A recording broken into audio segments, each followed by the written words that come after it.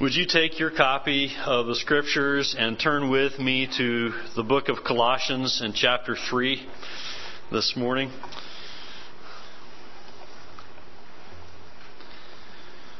Colossians chapter 3, we're going to return to where we began a study, a little series within a series last week with verses 12 through 14. Every morning, we get up and we prepare for the day, and we make a choice about what type of clothing we're going to wear, don't we? I hope so. You make a choice about the clothing you're going to wear. We choose what to wear based on what we're going to do that day, right? Yesterday, we got up and the guys and I went to gather some wood, and Ron Bearlocker and some of the older guys and I gathered together, went to get some wood, and this time of year, I'm a shorts kind of person. A shorts and a t-shirt, typically, you'll catch me in the middle of the week in a shorts and t-shirt. But yesterday, I knew we were going to go out and cut wood, so I put on some old clothes, some jeans and some boots and a t-shirt, right? I prepared for the occasion, and I came home and emptied all the sawdust out of my pockets and everything, and out of my short hair and all that, right? We got dirty because we were prepared for that. We were ready for that. We weren't surprised. You prepare yourself for your day, right? Some of you are so prepared for your day that you think through what you're going to wear the night before. You're sick people, all right? You think through what you're going to wear the night before and lay it out. I don't know what's wrong with you, but I'm just kidding. That's probably a good thing. I should probably do that more often. But we do give some consideration to what we're going to wear, don't we? And we think through and plan deliberately putting on some clothing every day. Now, you're at a stage in your life, I'm at a stage in my life where you don't really think about it so much, but you do deliberately put some clothing on and you choose what you're going to wear each day. And so it is in the believer's life.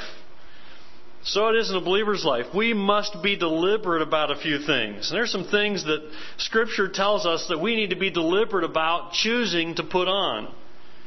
And I'm not talking about clothing here, but I am talking about spiritual clothing. We began talking about that last week.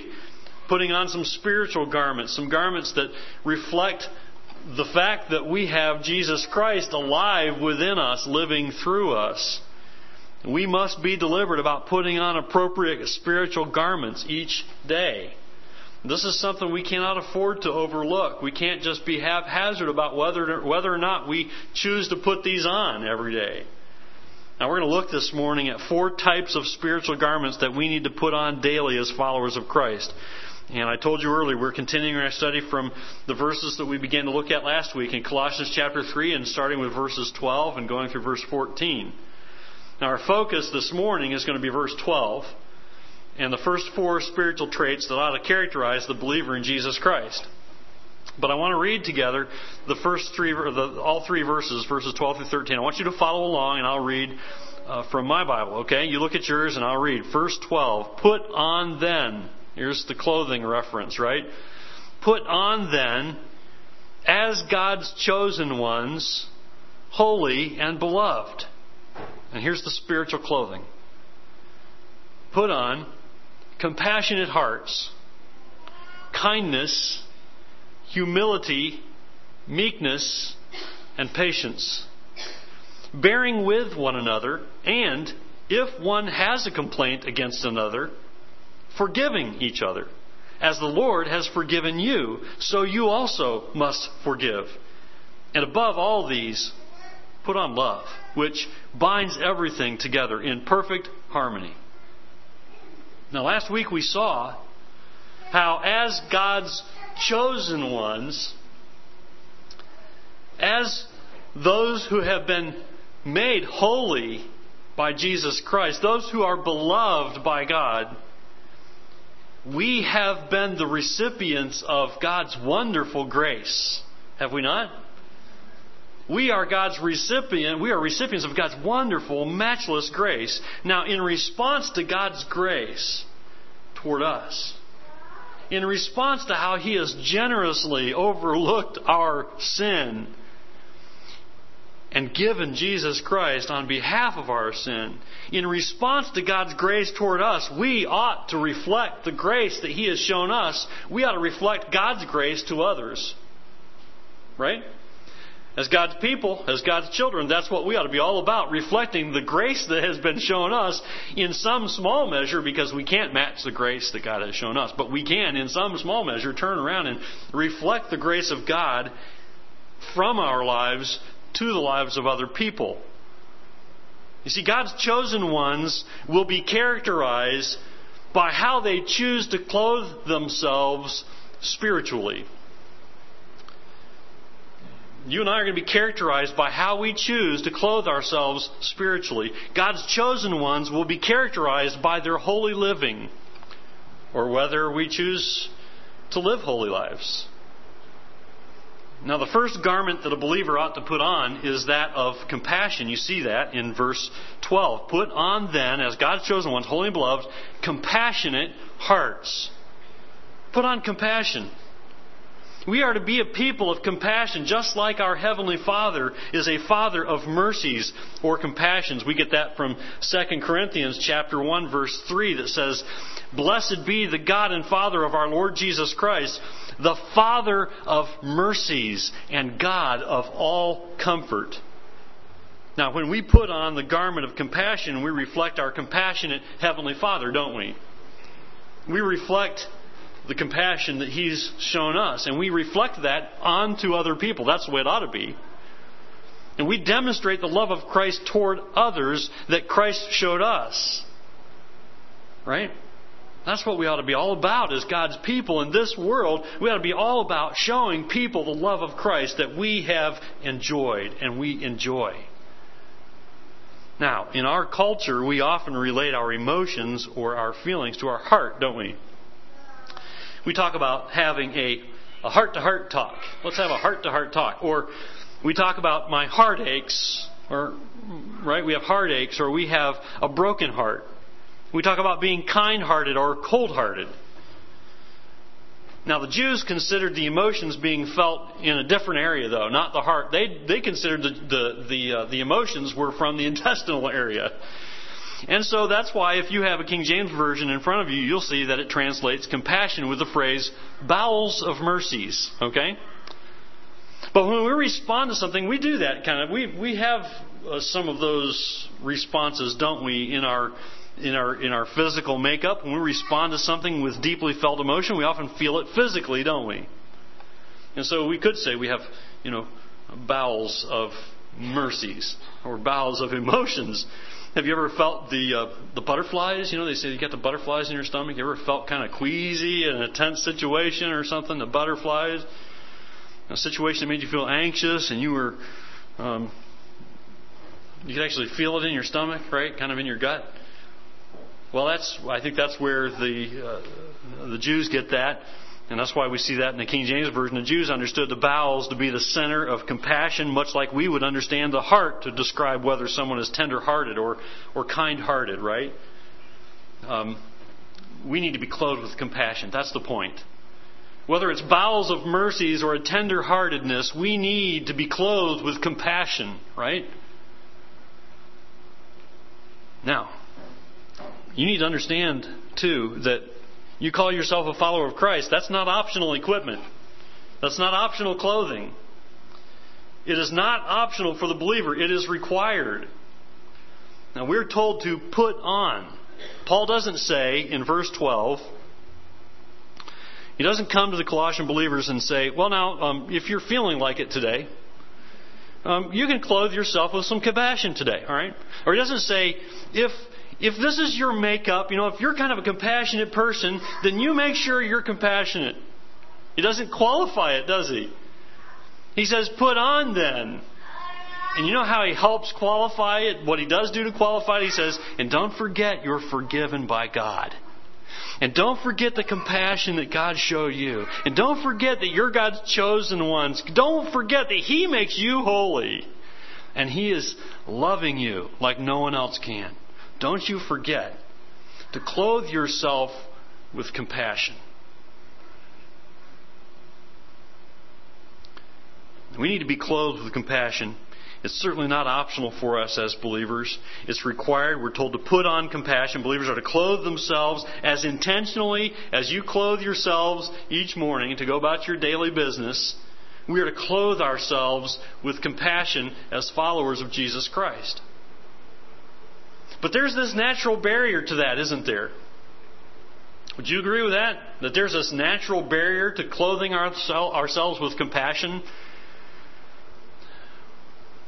There's this natural barrier to putting on that Christ-like clothing. So clothing yourself with compassion is going to require that you become very deliberate in doing so. I'm just going to challenge you with that you need to be very deliberate about clothing yourself with the spiritual clothing of compassion. Actually, that's going to be required of us in many other areas as we go through these lists of spiritual traits that ought to be evident in the life of the believer that Paul lists here in verses 12 through 14. It's going to take deliberate action on our part to put these on. And so as we talk about compassion this morning, and kindness, and humility, and meekness, and next week, Lord willing, as we talk about patience and forbearance and forgiveness and love, which kind of binds it all together, you have to be deliberate in putting those things on in your lives. And not only doing it occasionally, whenever you feel like it, but doing it daily. It's not easy, is it? That does not come naturally. I think that's what Paul has in mind here when he makes the emphasis one of putting on. He knows that it's not a natural thing, and he knows we have to be deliberate and thoughtful about it. So he says, put these things on. Be deliberate about them. And one of the main reasons this needs to be deliberate is that it is not at all natural for us.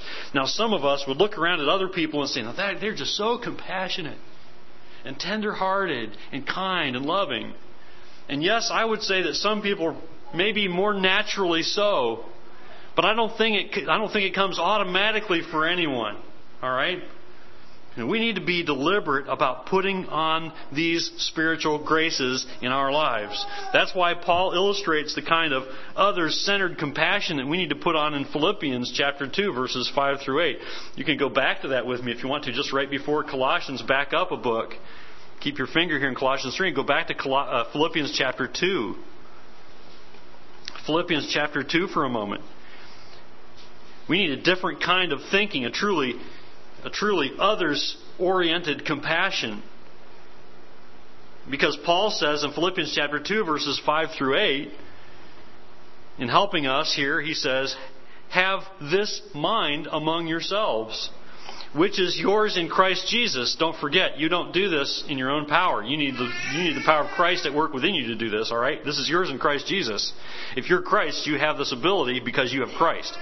Who though he was in the form of God, did not count equality with God a thing to be grasped, but made himself nothing, taking the form of a servant, being born in the likeness of men, and being found in human form, he humbled himself by becoming obedient to the point of death, even death on a cross.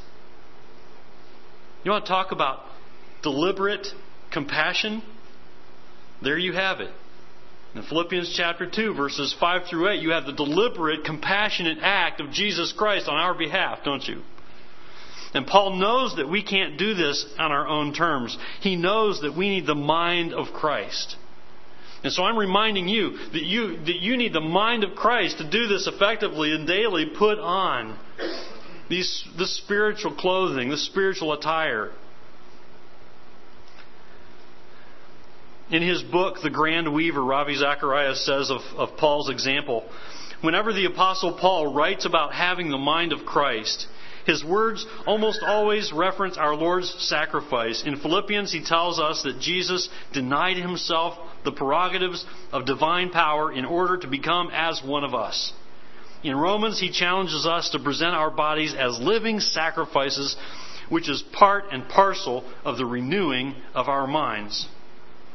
I want you to listen to that Romans passage just for a second. Romans 12, verses 1 and 2 says, "I appeal to you, therefore, brothers, by the mercies of God, to present your bodies as a living sacrifice, holy and acceptable to God, which is your spiritual worship."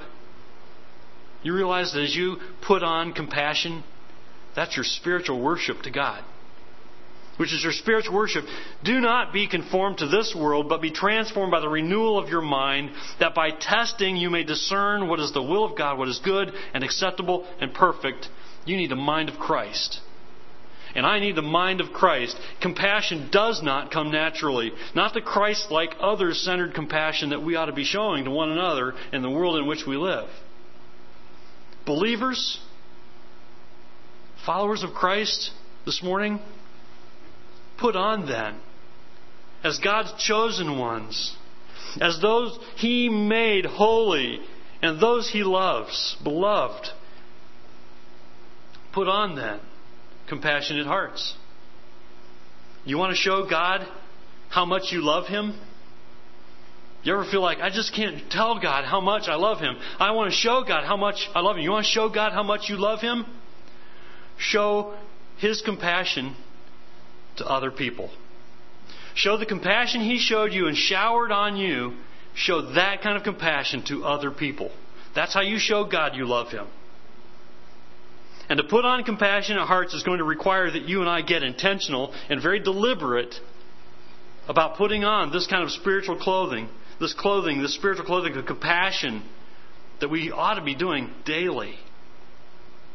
And because we are at heart self-centered individuals, we need to make it our aim to put on the mind of Christ, right? And how do we put on the mind of Christ if it's not saturating our hearts with God's Word and then bowing before Him in prayer, asking for the mind of Christ so that we might be Christ-like in the way that we think and act and show compassion to others? We need the mind of Christ, don't we? And we need it for the renewal of our minds, and we need to be thinking in a way that we find the Word of God demonstrating to us how we should think as believers, as followers of Christ. And if we're to be compassionate in the way that we treat others, we need to be aware of others, don't we? We can't just be in our own little bubble. We can't just stay in our own little world and say, well, I'm just concerned about my own problems today. Because today might be the day that God wants you to show compassion to someone else. If we're so self-absorbed and caught up in our own self-interest that we can't even bear to think about the problems and needs of others, it's going to be hard for us to show compassion, isn't it? That's another example of our need for the mind of Christ, who, as Philippians 2:8 says, He humbled Himself by becoming obedient to the point of death, even death on the cross. How's that for compassion? Perhaps, as you go into your day and you go through your week, you do notice the needs of others. But you struggle with this. You tend to look the other way when you see the need, right? You decide to, I'm not going to pay attention to that because I got other concerns of my own to deal with right now. I'm reminded of the story of when William McKinley was President of the United States. He had to make a very important decision about the appointment of an ambassador to a foreign country. And when it came time to appoint an ambassador, he had two individuals who were equally qualified, and he went back in time and was thinking about these individuals in a time in his mind when he was still a congressman, and he was on a streetcar, and this other individual got on and was on the streetcar with him, and as they made a stop, an elderly lady got on with a basket of clothing, and she struggled on, and William McKinley had gotten on right before her and had taken the last seat, and she struggled past him and went to the end of the streetcar and stood by a man who was one of these men that he was, at this point, was going to be considering for an appointment as an ambassador. Back when he was a congressman, this man sat on the bus and sat on the streetcar, and this lady wandered up and stood there, looked around, no seat to sit in, so she stood there struggling with her laundry basket in the swaying streetcar and stumbled, as you do if you don't have anything to hold on to. William McKinley says he remembers seeing the man kind of raise his newspaper and, between him and the lady so he could make sure that he didn't see her, right? As if he didn't see her there. McKinley got up and took the lady's laundry basket and let her have his seat, but he remembered that man's actions when it came time to appoint someone to this role in government. He chose the other man. Are there times in your life when you respond to the needs of others by choosing to ignore them? I think we've probably all done that at times, haven't we? It's easier sometimes, isn't it? We say, I got my own difficulties. We act like we don't see them, right? We act like we don't see the need. Aren't there times when you see a need and think, well, that's their problem, better them than me. I got my own problems to deal with. We have what we could call the Cain syndrome, don't we? Lord, am I my brother's keeper? I mean, come on here. He's to take care of himself, provide for his own needs. Am I my brother's keeper?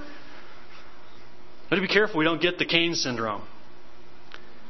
Let's face it. We are self-centered individuals, aren't we? By nature, we are self-centered individuals. And how often do you quickly think of your rights above others? How often do I quickly think of my rights above others? How often, when someone does something that displeases you, are you quick to think of how they wronged you rather than maybe the difficulties they're facing that might have contributed to their treatment of you? Not that their treatment of you was right, or even excused, but there could be effects and factors in their lives that are going on that may have encouraged them to treat you as they have. I'll never forget a time many years ago when I was an assistant pastor having the responsibility of leading an evening worship service while the pastor was out of town on vacation. And in the evening service that day, we had a missionary visiting from the mission field, and I remember him going a bit overtime, right? Kind of a little bit past the top of the hour, a little bit longer than our typical evening service. And in the midst of this missionary sharing his heart about his passion for the country where God had placed him to minister, having come many miles to share, had gone a bit overtime. And I didn't think anything of it. I thought, well, he's come a long way. Let's listen. Let's not worry about the hour, right? We may not see him again for a long time. In the midst of that, a church member, leaned forward and put his hand on my shoulder and whispered in my ear and said, "Are you going to let him go on all night?" And I was a bit flabbergasted and a little embarrassed, and I didn't answer the man, and I acted like I didn't hear him. Although I couldn't ignore him, certainly. I had heard him, and he knew it. I didn't interrupt the missionary, and I didn't say anything to the man who had said that to me, but it bothered me. And it bothered me. When the pastor came back from his vacation, I told him about the situation, and I was kind of incensed that this man was so spiritually immature that he couldn't sit and listen to a missionary who was going a little 15 minutes overtime, right? I tried to put it in pleasant terms, but I expressed my displeasure with this man's attitude and wondered how I should have responded. Since I didn't say anything and since I didn't interrupt the missionary, I wondered how I should have responded, hoping maybe, kind of down deep, my pastor would say, "Well, you should talk to him and tell him that he was out of line." But he didn't. I was challenged by his compassionate heart. He said, I'm aware of several health issues that he has, and I'm wondering if in the midst of that service he was embarrassed that he might have to get up and leave and draw attention to himself because he's got health concerns of his own that might have kept him from sitting too long. So I'm sure that's probably what he had on his mind when he asked if you were going to let him go on all night. And how ashamed I was that I didn't think first of that man's needs. I was ashamed that my initial reaction was not one of compassion for that man, but was one of striking out and thinking, how dare you? Who are you to interrupt this missionary? Oh, the Lord knows his heart.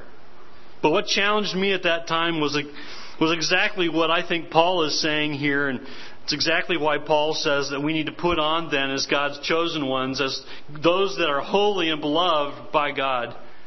We need to put on compassionate hearts. We need to make sure that we think of others first. He knows it's not natural. Paul knows it's not natural for us to show compassion. He knows we aren't inclined to show compassion toward others without reminding us and giving us a good reason. And so he does. He says, look, basically Paul says, look, put on compassion toward others. Put on that compassion. And don't forget, chosen one, don't forget, you who enjoy God's compassion and forgiveness, don't forget, chosen one, and don't forget He made you holy. And He makes you acceptable. You can't do that yourself. And don't forget, beloved one, don't forget what God has done for you. And so Paul says, don't you ever forget that God didn't have to choose you. He doesn't have to show you His mercy and grace, but He loves you, so love others. And show them the compassion that God has showed you. Show them God's compassion. And while you're at it, Paul says, looking at verse 12 again, show them kindness. He says elsewhere in Ephesians chapter 4, verse 32, be kind to one another, tender-hearted, forgiving one another as God in Christ forgave you. How do you like that? There's another reminder from Paul. He says, don't forget, Christ forgave you. You better forgive others. And Paul knows we need it. We need this reminder, don't we? We have another reminder here. Don't forget. Be kind to one another. Don't forget. God has forgiven you in Christ Jesus. And that's not all. Let's look at what Paul says in Ephesians chapter 2, verse 4. I want you to look at Ephesians chapter 2 and verse 4 and following, where Paul reminds us that put on kindness toward others because God in Christ Jesus has shown you and me the ultimate kindness. Ephesians chapter 2, verse 4. But God, being rich in mercy, I'm so thankful God is rich in mercy, aren't you? Because of the great love with which He loved us, even when we were dead in our trespasses, made us alive together with Christ. By grace you have been saved. Hint, hint, right? And raised us up with Him and seated us with Him in the heavenly places in Christ Jesus, so that in the coming ages He might show the immeasurable riches of His grace in kindness toward us in Christ Jesus. Brothers and sisters in Christ, we are the undeserving beneficiaries of the immeasurable riches of God's grace in kindness toward us in Christ Jesus. We are now given the opportunity to show in some small way, and small I say because we could never match the depths of God's mercy and kindness toward us. We are now given the opportunity in this life to show in some small way kindness toward others. When we feel compassion toward others, it helps us to treat them with kindness. So put on compassion, clothe yourselves with a spiritual garment of compassion, and let that drive you to be kind to them. And kindness and compassion are closely related. Kindness is putting action to the compassion that we feel. So put action to your compassion. That's a neat little phrase. Say that 3 times fast, right? Put action behind your compassion and be kind. If we feel compassion for someone but never act on it, you know that you can feel compassion for someone. You can, I feel so sorry for them, or I feel so badly for them, or I feel so compassionate toward them that they have this need. I'd like to help me. But maybe some other day. What good is your compassion? You see, kindness is putting action to the compassion that we feel. And when we have compassion for someone and treat them with kindness, it is helpful to them, isn't it? How many of you have been the beneficiaries of kindness? We ought to all be able to put our hands up, right? We've all been the beneficiaries of someone's kindness, and if not someone here on earth, you're the beneficiary. If you will trust in Jesus Christ with your life and confess your sin, you'll be the beneficiary of the kindness of God toward you. We aren't just feeling when we act on our compassion. We're actually doing something. A British statesman and financier Cecil Rhodes, whose fortune was used to endow the world-famous Rhodes Scholarships, it is said of him that he was a stickler for correct dress. But apparently not at the expense of someone else's feelings, because there was a time when a young man was invited to dine with the Rhodes. And when he arrived by train, he got off the train and he didn't have time to change out of his travel-stained clothing. And he arrived at this banquet kind of out of place when he looked around and saw everyone else was there in full dress. He was quite appalled. And after what seemed a long time, Rhodes appeared. And Rhodes was wearing a shabby blue suit. This man who was a stickler for dress was wearing this shabby blue suit. And later the young man learned that the host had been dressed in his evening fine clothing, but when heard of the young man in his natty attire, had gone and put on his worn blue suit so that the young man wouldn't feel out of place. That's kindness, isn't it? That's kindness. Alexander McLaren says, kindness makes a person attractive. Would you agree with that? Kindness makes a person attractive. If you would win the world, melt it. Don't hammer it.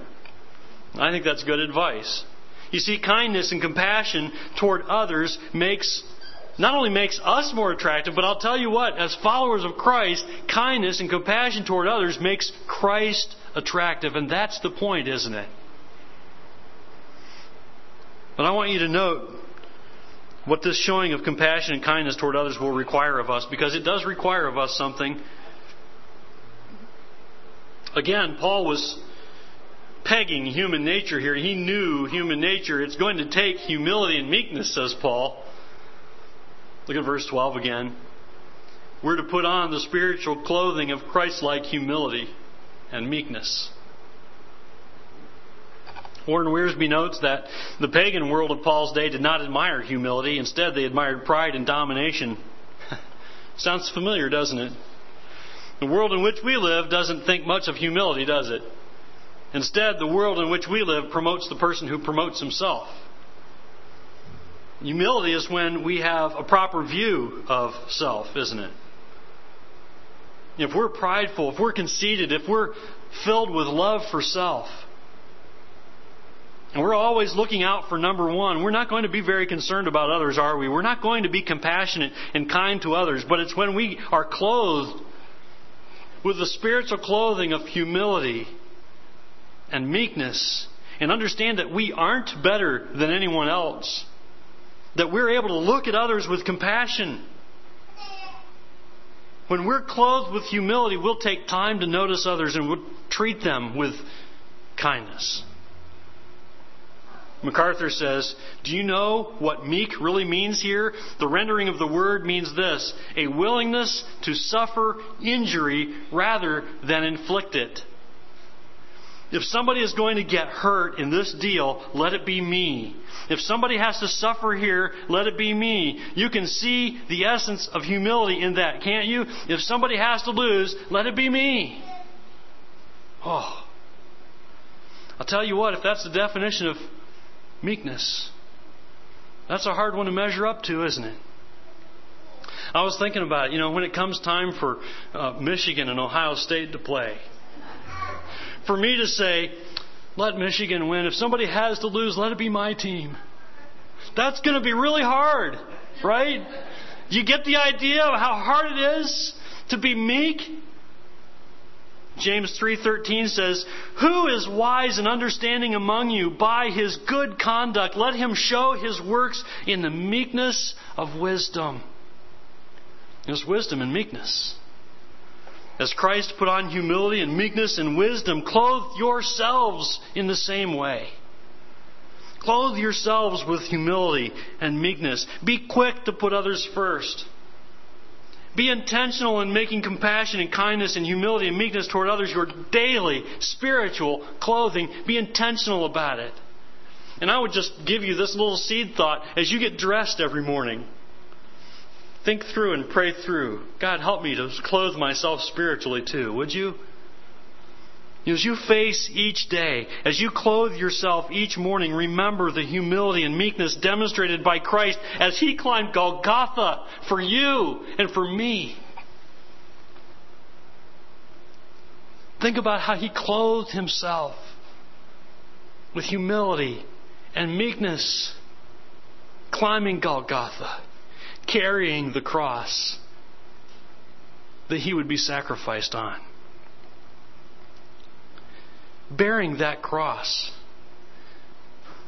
on which he would show his compassion and kindness for God's chosen ones, whom by his sacrifice he made holy, don't forget,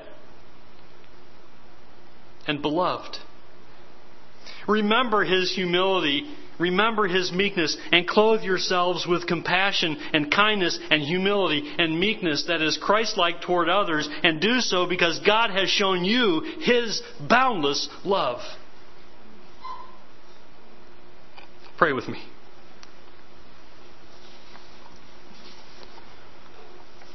Father in heaven, we come before you this morning humbled.